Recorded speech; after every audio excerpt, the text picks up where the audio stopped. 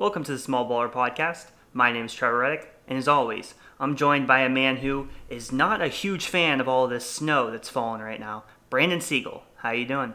No, I would not consider myself a huge fan of it. I like it nice, sunny, maybe like 85, 90 degrees. Oh. That's kind of the perfect weather. What? Now, I know a man who does like it a little bit colder. Maybe not quite this cold, but definitely a little bit colder. Is, of course, everyone. Some people call him their favorite contributor. I would not say that at all. He's be my least favorite contributor, and that's, of course, Ben O'Brien. Ben, how are you doing? I think we need to address this for a second because 85, 90 degrees is way too hot. Like, I get 70, maybe even 75, but Brandon, you're telling me if it's 90 degrees outside, you're happy about that? Because that just sounds... I'm chilling. That sounds it's miserable to me, man. I want a nice, I want in the 60s. I think 70 is a little too warm for me. I prefer some sweatshirt weather, so I want like 60 degrees. I think that's perfect for me. I'm with you, Ben. Right. Yeah. Thank you, Trevor. I think 85, 90 is crazy hot. Yeah, It's definitely a little bit hot. Go ahead, yeah, Trevor. for me, I would say, like, if it's going to be, like, 90, like, over 90, like, I have to be, like, swimming or something, or even, like, playing basketball, or doing something where I'm, like, either exercising or I'm swimming. If I'm just, like, sitting outside, like, you know, like, having a picnic or something, or a cookout, and it's in the 90s, like, I'm miserable. So I also generally prefer, like, high 60s, low 70s. Yeah, no, I'm a big fan of the really, really hot weather. But let's get right into today's episode. First up, we had a big blockbuster trade that happened kind of last night-ish, it seemed like. We had the Lions and Rams agreeing to give Matt Stafford to the Rams and Jared Goff to the Lions. And the Lions also get, I believe, 2 first-round picks and a third, if I am reading this correctly, I believe. So a lot of stuff going either way. Obviously, Goff's contract is pretty terrible. He's got a lot of guaranteed money and a lot against the cap. Well, Stafford is a much more team-friendly deal. Goes to a team that's able to win. So, Ben, I'm going to start off with you. What do you think about this trade? So I've been thinking a lot about this since it broke. Yeah, like you said, late last night, probably around like 10:30, maybe like 10, I don't know, 10 p.m., something like that. I first of all, I'm kind of surprised by it because I know there's been a lot of talks about it, but I really didn't think that the Rams would get rid of Jared Goff, at least not this quickly. But apparently from the trade, it seems like they really wanted to get rid of him. And I really do think I think it's a pretty decent trade for both teams. I mean, obviously, if you look at from the Lions, they get a 26-year-old quarterback, not old at all, who, I mean, he's nothing special, but he obviously he can play well enough when he has weapons around him to get his team to the Super Bowl. And they get 2 first-round picks, 2022, 2023, and a third-round pick. I really don't think it's a bad deal for the Lions at all. And then if you look at the Rams, I mean, it's great for the Rams because as much as I don't like Matthew Stafford, and I think he gets paid a lot of money, and he really hasn't proven, I could acknowledge the fact that he's been in a terrible organization with really not a whole lot of weapons. So if you're the Rams, you just get this quarterback who's still, I didn't realize he's only 32 years old. He's going to be 33 next week.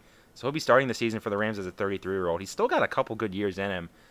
I think if you're a Rams fan, you should be thrilled because if you can surround Matthew Stafford with weapons, he's clearly good enough to win. I mean, he took some not good Lions teams to the playoffs multiple times. So I really do think it's a good trade for both teams. If I'm a fan of either team, I'm really not too upset about it because, like we've seen, there's plenty of deals that we've seen where it's pretty one-sided, pretty what's the word? Pretty lopsided, I guess you could say. But in this case, I really do think it's pretty decent for both teams. I wouldn't be too upset if I was a fan of either team. Yeah, I was actually pretty happy about this trade for both teams. Yeah, they gave up a lot for Stafford, and it makes you question, how much would they have to give up for Watson? If it's 2 first-rounders, a third-rounder for Stafford. Now, obviously, some of that plays in fact that Goff's contract is terrible, and it does not adequately, represent how good he is. He's a lot worse than his contract. Not saying Goff is terrible, but he's worse than his contract. The Rams are contenders right now, and the Rams have shown that they really don't care about those picks as much. They're one of the only teams in the NFL I think believe this. They gave it the 2 first-rounders for Ramsey, and they're just trading for talent. If it gets them to the Super Bowl, great, it's a working strategy. I don't believe it's going to be a working strategy to win them a Super Bowl, but I definitely think they're more competitive now with Stafford rather than Goff. I know McVay does not like Goff at all, and I'm sure he's happy to see this trade. For the Lions, you got more picks to rebuild around. If the Goff experiment doesn't work out, you can still draft a quarterback and play him. Obviously, you're going to be paying Goff, and that's not ideal at all, but you got more picks now, which is a really, really big deal, especially first-rounders. So, honestly, both teams win. I'd say the Rams won just a little bit more, but both of them, I think, have got something out of this trade for sure. Trevor, any last thoughts on this trade deal before we move on? Yeah, I'll make it quick because I think I just agree with both of you for the most part.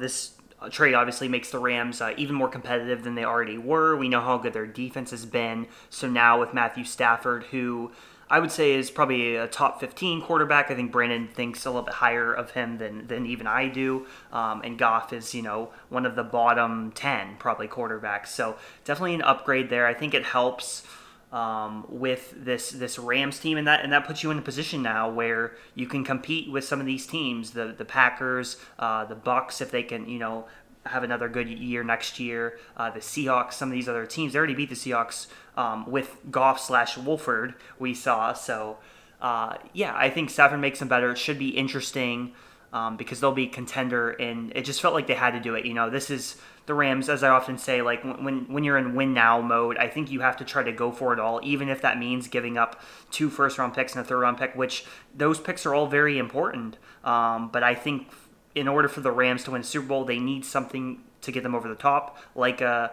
really solid quarterback. And Matthew Stafford might be the guy that could do that. We'll see.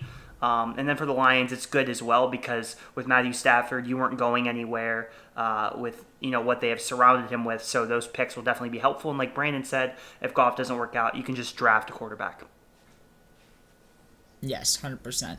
So let's move on to college basketball. And I'm just going to throw it on over to our college basketball expert, Trevor. And you can take it away. Yeah, so we had an interesting week in college basketball. It seems like this year we've had just in general a lot of different upsets in conference play. A lot of teams, especially like in the Big Ten, as Ben was mentioning, kind of Big Ten teams beating up on one another. A lot of depth in the Big Ten, a lot of good teams. So you see some of these upsets. Wisconsin, who is a ranked team, was I think number 13 or 14. They got upset by, I believe, Penn State. You got some of these other teams as well that are getting upset. I think Alabama was ranked number 9, and I believe they just got beat by Oklahoma yesterday. I believe I'm trying to look at the score. I believe it was 66-61.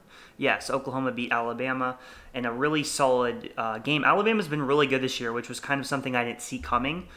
They were ranked number 9 before that loss. You have like John Petty, who's had a pretty good year, Shackelford, some of their other young guys. Really strong year for Alabama so far. But the game I guess I wanted to mention or talk about is the Iowa-Illinois game, because this is the game that I really was kind of focused in on Friday night. I watched essentially the whole game, and it was a really fun game. Both of these teams are fun teams to watch. Obviously, Iowa, they have Luka Garza. We know we've talked in the past about what he is capable of, how good of a player he is. Obviously, he's averaging like 27 and 10 or something like that, I believe.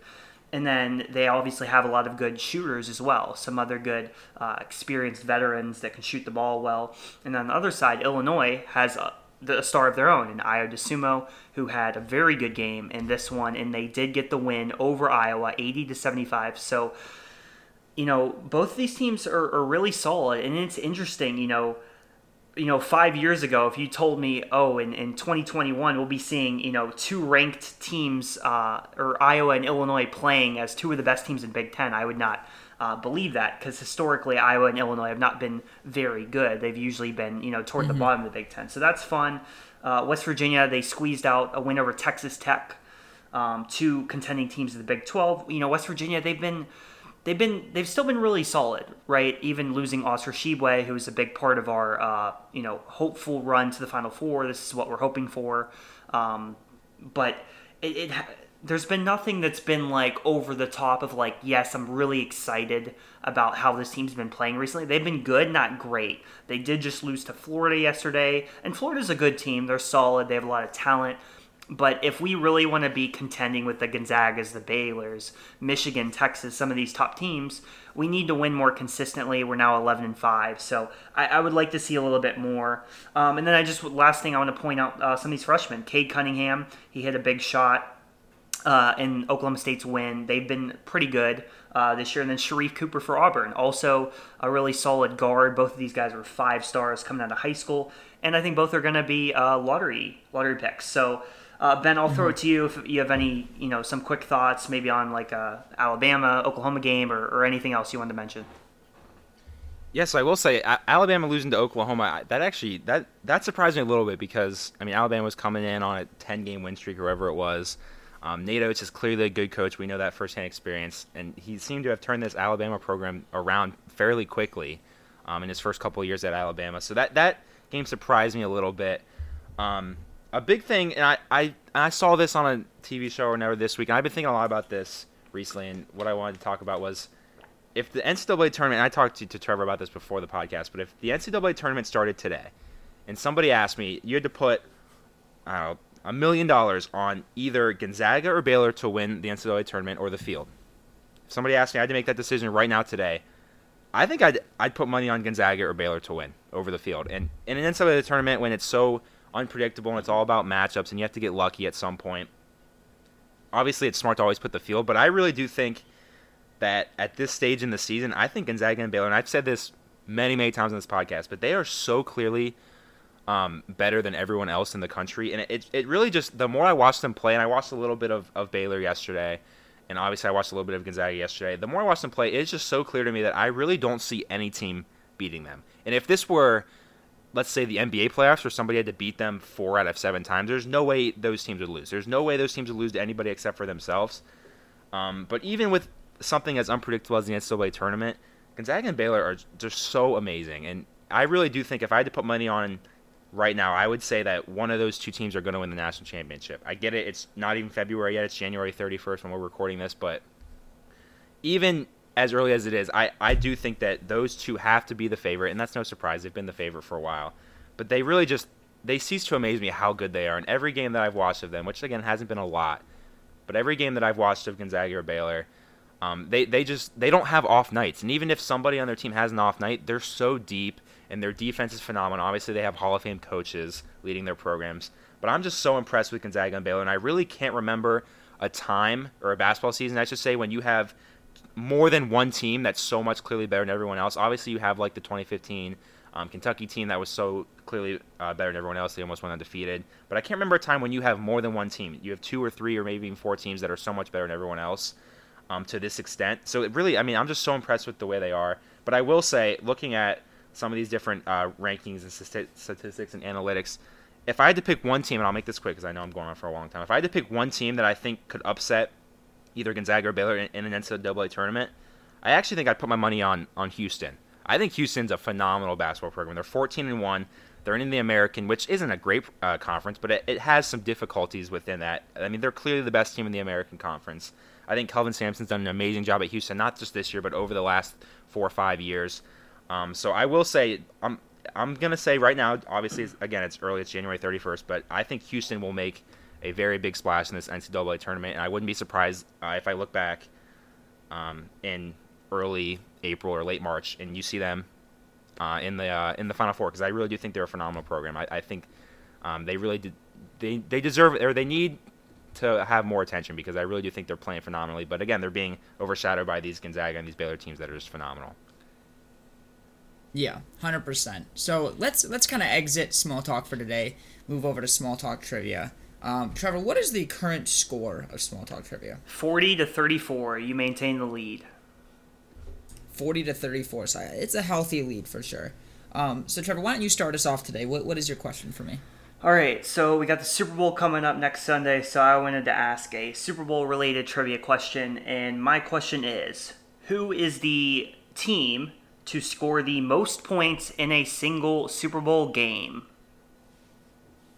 Team to score the most points in a Super Bowl game. Yes. Oh, all the memory ones I always have a tough time with. I always have a tough time with the memory ones. I mean, this is going to be a complete guess. I have no clue. I can give you even the number. It might not help, but the team scored 55 points. Team scored 55 points. Jesus. In a Super Bowl? Yeah. Oh, God. I have no clue. I will go with the Green Bay Packers.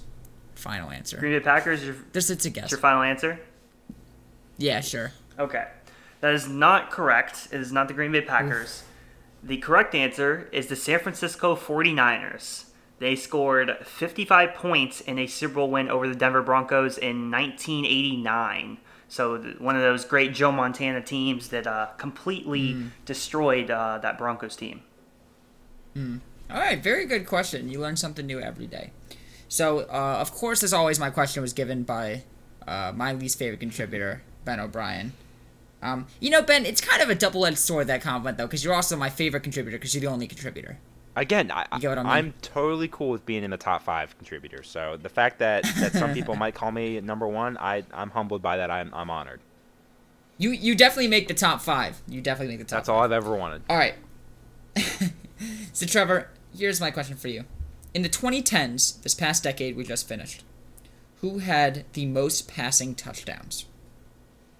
What NFL player had the most passing touchdowns in the last decade? Okay, in the 2010s, which quarterback had the most passing touchdowns? All right, Yes. so I could narrow it down pretty quickly in terms of who it would be.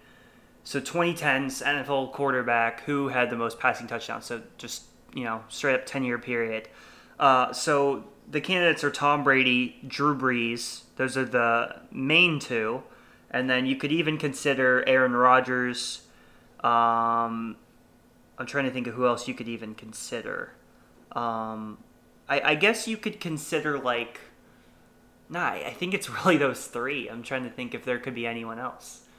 Andrew Luck, but he didn't. I mean, I guess that was. Yeah, no. He came in the league in 2012, I believe. So no, I don't think it's him. So it's really three guys here that I have in contention. I don't think Ben Roethlisberger would have. No, there's no way he would have thrown that many. Obviously, Peyton Manning retired. Where it's not even going to be close for him. So yeah, it's really three guys, and I actually think I'm pretty confident about knowing this answer. I'm pretty sure it's Drew Brees now. Because the thing is, Brady comes in the league about 3 or 4 years before Brees. So he has a head start as far as touchdowns. And then Brees comes in 04, 05. And he really turns it on, kind of in that 08, 09 year when they won the Super Bowl. He had a really good season. And then throughout, from 08, 09 all the way up until around the last year or two, 2019 or so, he had a lot of insane seasons where he threw a lot of touchdowns. So I think the answer is Drew Brees, and that's my final answer. 100% final answer? Yes, final answer. And you would be correct. Drew Brees had 345 touchdowns in the 2010s. So you get 1 point, and you did get in my lead a little bit. Nice. So 40 to 35 now, I think? Yes. It's been a lot of episodes of doing this. A lot of points have been passed around. But let's move on over to Randomly Ranked. This is the segment we take a completely random topic and rank it. Today, I actually came up with this topic. That might be a first for the podcast. I don't really think I've ever come up with a topic for this segment. Today is going to be best fast food fries. So I'm going to start. I think, to me, there is a clear 1 and 2. After that, it can get a little fuzzy, what you want to put in there. My honorable mention, I want to do Arby's curly fries. I like Arby's fries. I didn't want to put in my top 3 because I like thin cut fries the best. I think they're the best. I like crispy fries. And Arby's fries I would not consider crispy. They're still really, really good. But, I feel like you need a dipping sauce of them. I don't know. The next 3, I do not need dipping sauce. I'd rather have dipping sauce, but I don't need it. Number 3, I'm going to go with Steak and Shake fries. Steak and Shake has some great, great, great fries. And they have very good barbecue sauce also. Although I'm not rating it on the sauces by the places. Their fries are super, super solid, nice and crispy. You don't really get any, too potato-y fries. It's just fried goodness. Number 2, you gotta go with Chick-fil-A's waffle fries. Now, I know I said I like thin fries, but, come on, it's Chick-fil-A's fries. Chick-fil-A just does everything so well. Their chicken's amazing, and their fries are just fabulous. Normally get a nice crisp touch to them, and I really, really enjoy them. Number 1 by a mile. It is genuinely not even close, and I would be shocked if either of you have anything different, is McDonald's fries. McDonald's has always had the best fries. The golden brown, they're beautiful, perfectly salted, wonderfully crispy. They definitely lack a little bit in the sauce department, in my opinion, although they do have the best ketchup.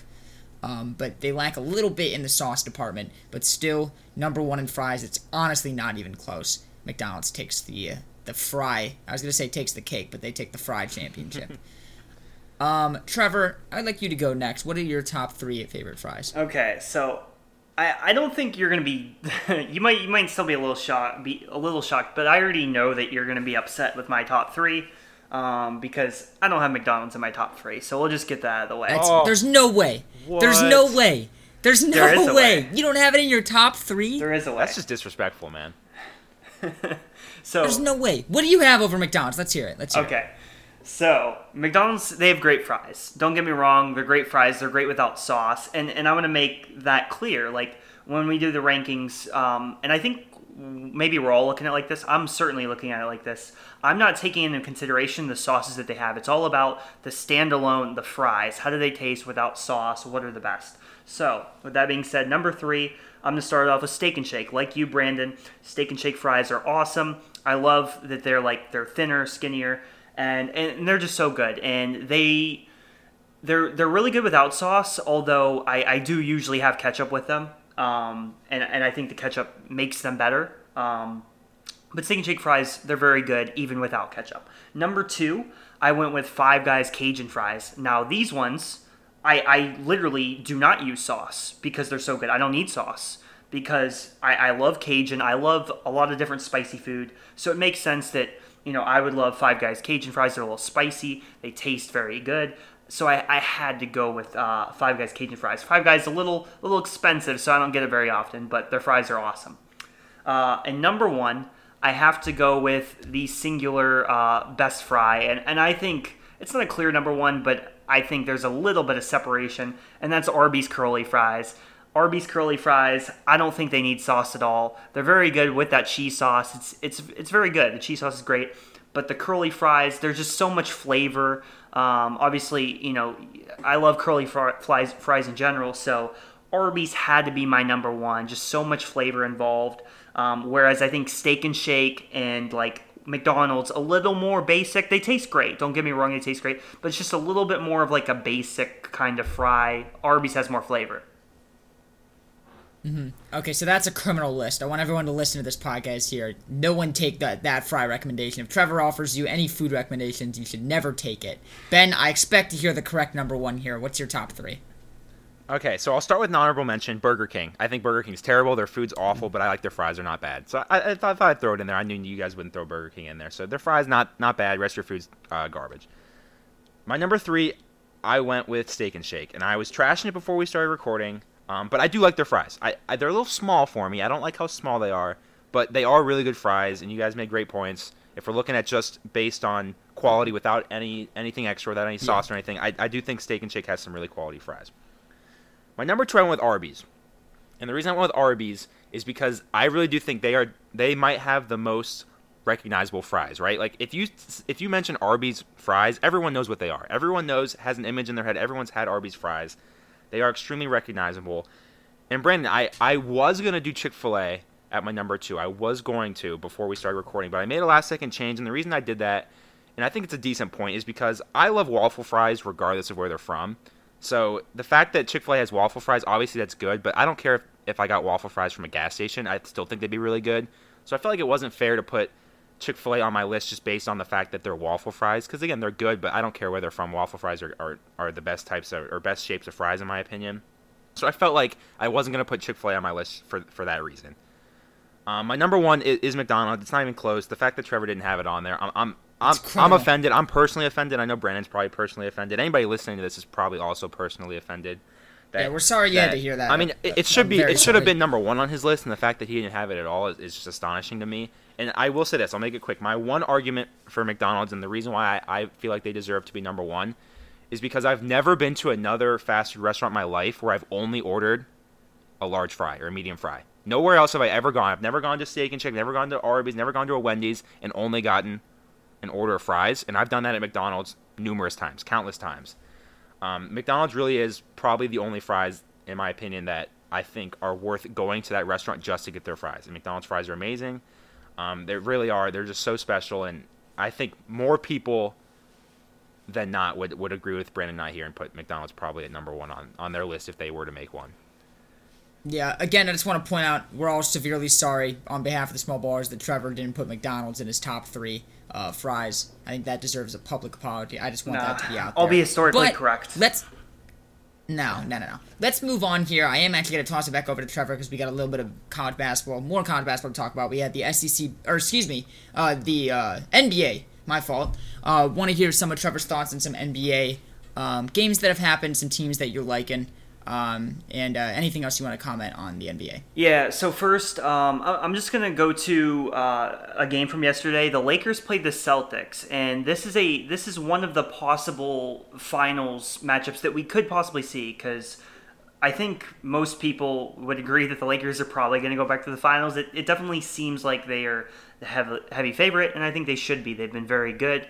They have a talented roster, and a roster that's improved upon the championship team from last year. So, it seems like a pretty fair bet that the Lakers are going to make it. The Celtics, like we've said in the past, East is a little more wide open. There's a number of teams who can make it. I think the Celtics are still one of them, even though they still have like a lack of, like, they don't have like a true like five-man that you feel like is like a really reliable five-man. They have Daniel Tice. He's not bad. He's a solid option, but they don't have anyone who's like who you can really trust out in crunch time to play 30 to 35 minutes in a playoff game and be really solid. So that's one of their main flaws. But they do have Jason Tatum, rising star, who is going to be an MVP contender, I think, for years to come. The next year or two, I could totally see him being in the top 3 or top 5 in the MVP race. And then you have Jaylen Brown, another rising young star who honestly is making a case for most improved player. This year he's been averaging around 25 points. He's a really good two-way player. With Kemba Walker, you really are counting on him to be healthy. He's had some injury problems, but if he is fully healthy, he could be really good. So they have some good options there. And in this particular game yesterday, there was a weird ending to it. The Lakers won this one 96-95. There was like a weird sequence where like both teams turned the ball over like 2 times each. It seemed like it was very strange. But in the end, the Lakers did hold on in this one. Anthony Davis had 27 and 14. And Anthony Davis, it feels like he's a little bit on like a cruise control. Like he's not, he's resting some games. Obviously, with some of the depth they got now with Harrell, he doesn't have to go like 100% every single game, it seems like. But when he does, he's obviously a top 5 player in the NBA and fantastic. And last night was one of those great games for Anthony Davis, 27 and 14, like I said. Wasn't one of the best LeBron games, but the Lakers still managed to get a win there. And they're just going to continue, I think, rolling a lot of the competition. They're 15 and 6, and it doesn't completely feel like they're trying, which is pretty insane. The Celtics on the other side, they're now 10 and 8. They've been a little up and down this year, and we'll see where they go from here. Obviously, you need Kemba fully healthy, but Tatum and Brown have been very solid. Another thing to point out here is the Philadelphia 76ers. They are sitting at the top of the Eastern Conference right now, and it seems like some of the roster moves they made in this offseason really paid off. Getting Seth Curry, getting Danny Green, 2 solid shooters, especially Seth Curry, who obviously, his brother, the best shooter of all time, he's not quite that, but he's not super far off, like, as far as just straight up, shooting. He's a really good shooter as well, really good player, and a great addition. He was exactly what the 76ers needed after they lost J.J. Redick a couple years ago. Last year, we saw them have a down year because they didn't have good shooting. This year now, they get a couple good shooters. Now we see them playing very well, 14-6. And also, Embiid is probably the front runner for MVP right now. He's averaging, I believe, about 27 and 11.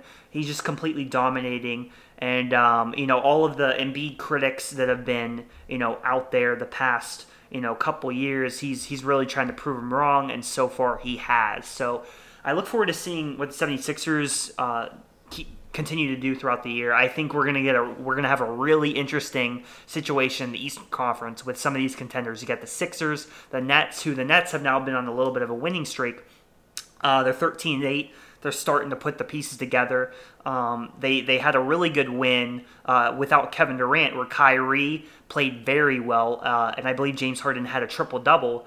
So offensively, like we've kind of talked about, all the pieces are starting to come together. It's just kind of now, can they get the defense together, and how are they going to be able to, I guess, contrast with some of these other, with some of the tough matchups, like the Lakers, who have Anthony Davis, like the Sixers, who have Joel Embiid. How are they going to be able to match up with teams like that? Seems like they're still going to need to add another key piece in the front court to really contend with those teams. But outside of that, they're looking pretty good. And then one more thing I'll mention, the Utah Jazz also have been fantastic. Donovan Mitchell has had a really good stretch recently, but they've also won a few games without him. They just beat the Mavericks last night, who the Mavericks have been falling a little bit. They haven't been quite as good. But the Utah Jazz have been really good this year. Mike Conley's been back and healthy, and he's been playing really well, so that's good to see. Ben, did you have anything you wanted to mention maybe about the Lakers or anything else? Is there anything that surprised you? Any team that's doing a lot worse than you thought, or any team that's doing a lot better than you thought? Well, I will say this, and we've talked a lot about the Nets here, but the Nets have kicked into gear a little bit. They're playing a lot better recently, and again, there's still a lot of basketball left to play. And I said they were in their honeymoon, then they hit a rough spot where they lost to the Cavs a couple times, but they are playing a lot better recently. They're looking like this is the Nets team that we're going to see for the remainder of the season, which is exciting because, again, they're a fun team to hate. Honestly, I'm rooting for them to make the finals just because I think it'd be great for the sport of basketball. It's a lot of star power. Regardless of who they would play from the West, it'd be awesome if the Nets were in the finals. I will say the couple points I'll make real quick. Trevor, you mentioned how the Lakers, it seems like at times they're not really trying a whole lot. I mean, it's the NBA regular season. It's going to happen, especially when you had an insanely short offseason. The important thing with the Lakers is when it matters, they're going to win. I mean, they know how. We saw this last year. They know how to turn it on when it really matters. When they really need to win, they're going to win. And again, good teams, they know how to do that. Because again, the NBA regular season, we've seen for years, and Brandon's made plenty of points about how the NBA regular season doesn't really matter a whole lot. I mean, again, you're just fighting for seeding at the whole season. So the good teams are going to make the playoffs. And again, when you have 16 of 30 teams making the playoffs, it's really not that hard to make the playoffs if you're a decent team. So Lakers, they'll be fine. They lost a couple bad games, but they'll be fine. I'm not worried about them. Last point I want to make, and you talked about, Trevor, how the 76ers are in first place in the East. And honestly, like, I'm not a 76ers fan at all, but I'm really happy for him because Doc Rivers in his first season as the 76ers head coach, I mean, that dude's a winner. He's won everywhere he's gone. Philadelphia is no different. I'm really happy for them. I think it's cool. It's a team that has been good. They've been in the mix the last couple of years, but it is nice to see them hopefully take the next step this year and maybe even make a conference finals this year. So I'm excited. I'm excited to see what the 76ers do this year. I do think with football season winding down, I do think the NBA will pick up and it will be a very entertaining finish to this regular season and hopefully the postseason as well. Yes, 100%. I completely agree. It's already been a good first half. You know, I guess we're kind of close to halfway. How many games are they playing total? 65 or something? 72. So they're 72. They're like, so they're probably right around a third of the way ish, maybe a little bit under a third through the season. So they're getting there. And you know, Ben, you make a lot of great points about they just gotta make the playoffs, and you know, then we go from there. But let's go into our final topic for today, which is going to be a little bit NFL, and then we're going to preview the Super Bowl. So we'll quickly go over the championship games that happened this past weekend. Let's start it off with the Chiefs and the Bills. Chiefs beating the Bills 38-24. This game didn't feel that close. Obviously, Josh Allen not having his best game of his career for sure. He looked very, very nervous throughout the whole game, and you know, Mahomes is something special, of course. So Ben, let's start off with you. What were some of your thoughts on this game? So I picked the Bills to win. I picked the Bills to win by like 3, I think it was. I had faith. I was feeling the Bills Mafia. I was feeling the momentum. And I should have known because I didn't even think the Bills were going to beat the Ravens, so I probably should have known they weren't going to beat the Chiefs. But the Chiefs are the Chiefs are the best team in the NFL. They're definitely the best team in the AFC. It's no surprise that they won. Honestly, I mean, it really, like you said, it didn't feel super close the whole game.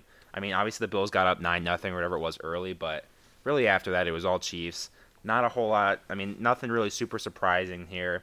Patrick Mahomes, you know, the big storyline coming in was he was in all this concussion protocol. We knew he was going to play. That wasn't a big concern. And, I mean, the Chiefs looked the part. They looked like the Chiefs that we've seen the last couple of years now.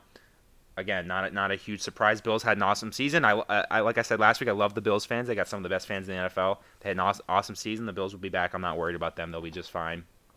But yeah, the better team won that game. I don't really have a whole lot else to say. Trevor, what do you got on this AFC Championship game?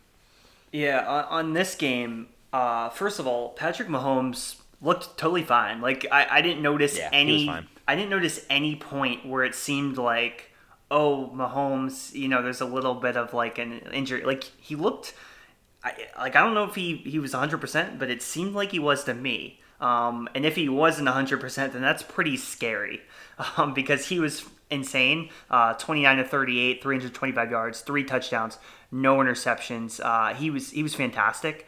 And then obviously Tyreek Hill and Kelsey just putting up these video game numbers that we've become pretty accustomed to seeing. Tyreek Hill had 172 yards on only 9 receptions. Kelsey had 118 yards on 13 receptions. So just some insane stuff. Obviously, you have McCole Hardman as well, who broke out for one of those huge 50-yard runs. He can do that occasionally too. So we know what this team is. It's the same thing over and over again.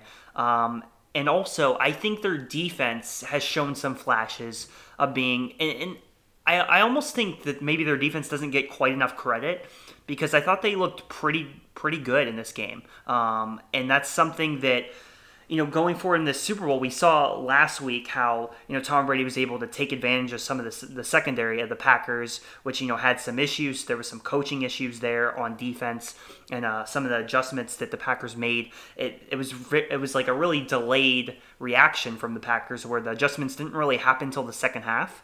I think it's going to be different in the Super Bowl. I expect the Chiefs defense to do a better job against Brady, against some of these receivers, and it's going to make for a really interesting matchup there. From the Bills side, obviously, yes, like Josh Allen, he could have played better. The way he had played all season, it felt like, this was a little underwhelming.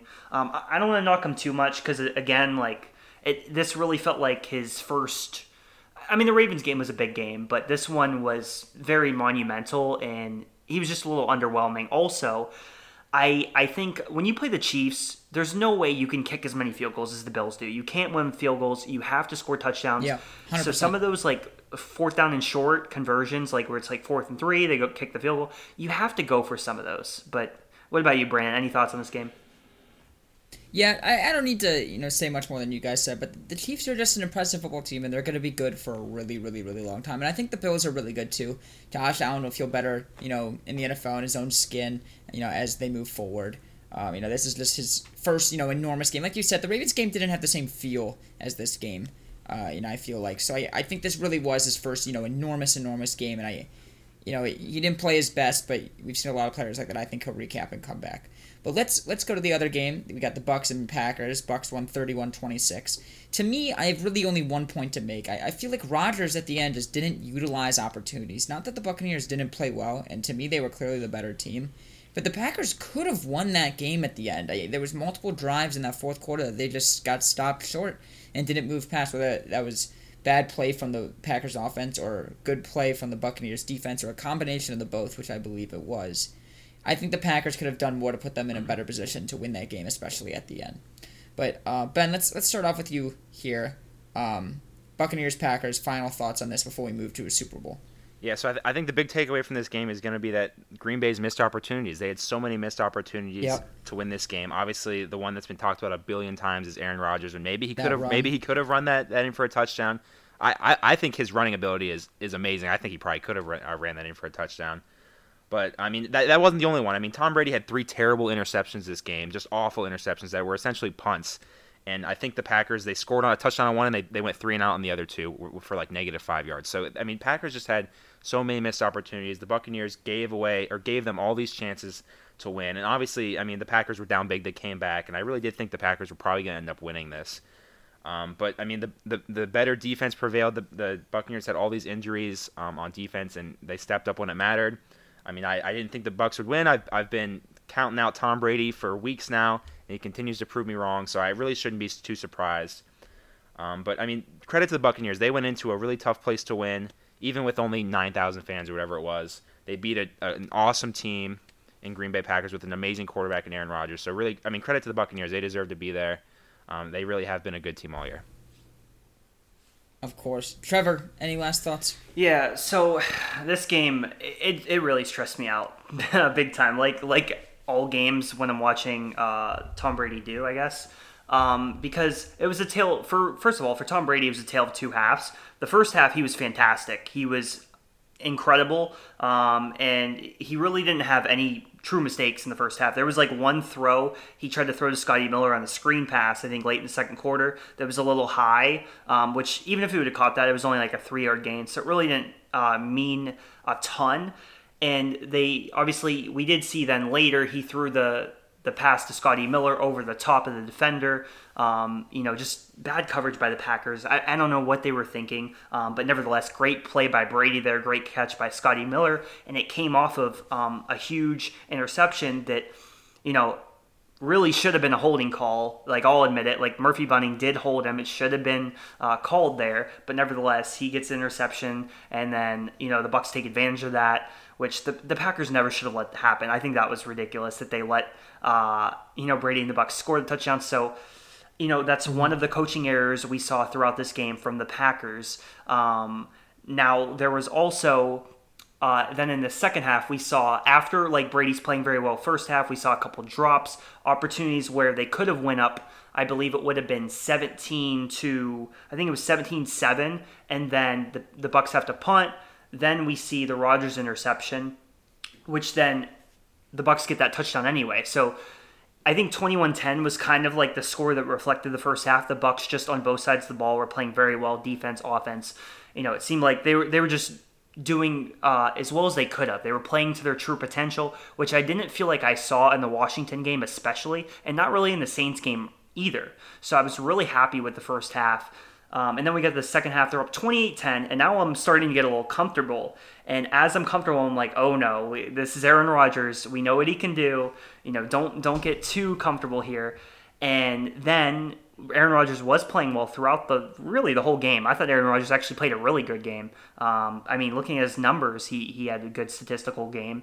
And also Brady did make some pretty key mistakes. You had the one interception where there was some sort of, it was just one of the weirdest plays I've ever seen, where Fournette, he doesn't go and block the guy. He gets a free shot at Brady, and instead of taking the sack like he should have, he throws up just some kind of weird prayer that results in the interception.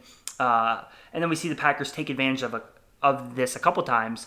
And then in the fourth quarter, we see the Packers, where it seems like the score's 28-23, I believe. And I'm really just like, oh no, here we go. The Rodgers is going to drive right down, score a touchdown. And they didn't. The Bucs stopped them, got a huge stop. They punted the ball back to the Bucs. Then they would get the field goal, go up 8. And at that point, I was just like, I was kind of upset with how the game was going, because I was like, it kind of feels like we're like trying to give away the game in the second half. Yet they do get one big stop. And then Packers, obviously we know what happened on the last drive. Yes, Rodgers says that one play where I thought he should have ran, even if he wasn't going to get it. I thought he could have got to the 2 or 3 yard line. And then they have another play on 4th and goal. But the biggest thing that I want to point out on this drive is the fact that we have heard after the game that Rodgers didn't even know that they were going to kick the field goal on that 4th and goal. Like, it seemed like there was a disconnect between Matt LaFleur and Rodgers, where, to me, Aaron Rodgers should know before 1st and goal, before the first down, if they're going for it on 4th down or not. He should know already. So the fact that he didn't even know on 3rd down that they, whether they were going to kick the field goal or not, that's just horrible coaching. That is atrocious. Mm-hmm. And then kicking the field goal is also just a horrid decision. You have Aaron Rodgers there. We know what he's capable of. You have to give him that 4th and goal. It just made no sense to kick the field goal there. You're giving Tom Brady the ball back 2 minutes. It was a stupid decision. Yeah, I agree with you. I think that I agree with everything you said. They definitely missed some opportunities. They could have won this game. But let's move on to the final thing for today, a little Super Bowl prediction. Trevor, I know you're probably not going to give a score prediction, but what is your prediction for this game? Yeah, I got to ask you. Yeah, so just things I'm looking to see.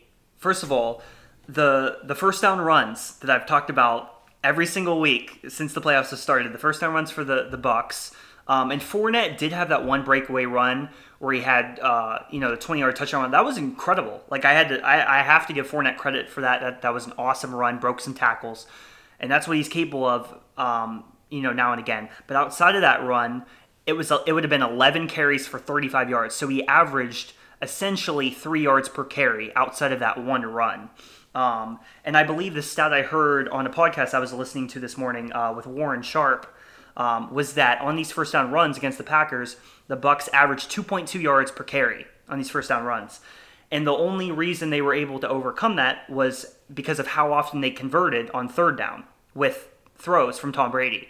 So I don't want to do that in this Chiefs game. We cannot risk getting the third down against a Chiefs defense who I believe is very good on third down defense. So we cannot risk that. We need to throw more on third down. Otherwise, we're just going to straight up lose. The Chiefs are already the favored team. They're already, the team that's only lost 2 games all year.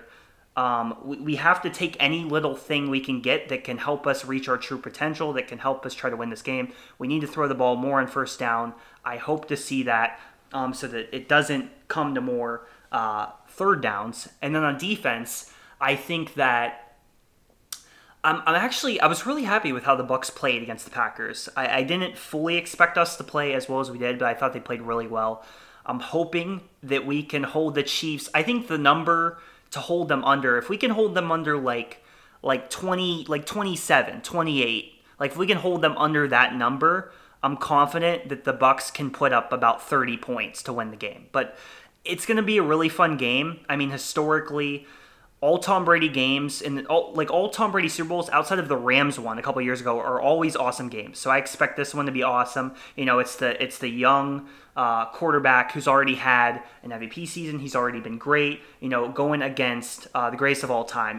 Like if people have said, this is like if Jordan and LeBron would have played in certain years. And I think the comparison is at least something to mention because I feel like this is such a rare opportunity, and I'm very excited for the Super Bowl. Yeah, I think this is going to be a good one for sure. I'll keep mine a little bit shorter than Trevor's. Mahomes, to me, is the best player in the NFL at the moment. Tom Brady is the greatest quarterback of all time. It's going to be fun to watch these two. I'm not betting against Mahomes. I've learned my lesson on that. So I'm going to take the Chiefs by 4 points. It's going to be a close game. It's going to be. Tom Brady's got all those weapons over there. Scotty Miller's on one side of the ball. So I'm going to be happy either way. I'm excited for a good Super Bowl. Ben, wrap up the episode for us today with your prediction. So I've been thinking a lot about this game, and obviously, at the time of this recording, we're still a week out from this game. So it's hard to predict a game or predict the score of a game a week out because there's still some things we need to figure out with injuries and stuff like that. But I'll do my best. I agree with you, Brendan. I think the Chiefs are going to win. I think the Chiefs are clearly the better team. They're the best team in the NFL. They're the best team in the NFL last year. They're the best team in the NFL this year. They'll probably be the best team in the NFL next year. I do think the Chiefs are going to win. Now, what I've been struggling with is how much do I think the Chiefs are going to win by?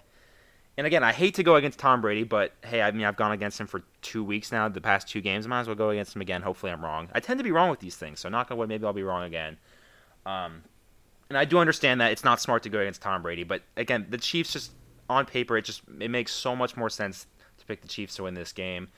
I asked you guys before we started recording what the spread for this game was. You guys said it's 3, right around 3. I think that's criminally low. And I'm not a betting person, but I've told many people in the last week or so that if you're going to bet on this game, take the Chiefs to cover easily. I think the Chiefs will win by way more than 3 points. I don't even think it's going to be that close of a game. I think the Chiefs win by at least 10 points.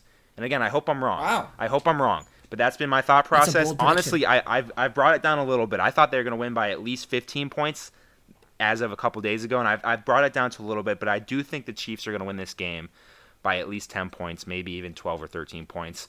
I just think the Chiefs have too many weapons, and again, like I said, the Bucs are a good team. They deserve to be there, but I really do think that the Chiefs just have way too much to handle for even a good Buccaneers defense. I really do think it's going to be hard to stop. I hate to say it, but I really do think the Chiefs are going to win by a good amount here in the Super Bowl.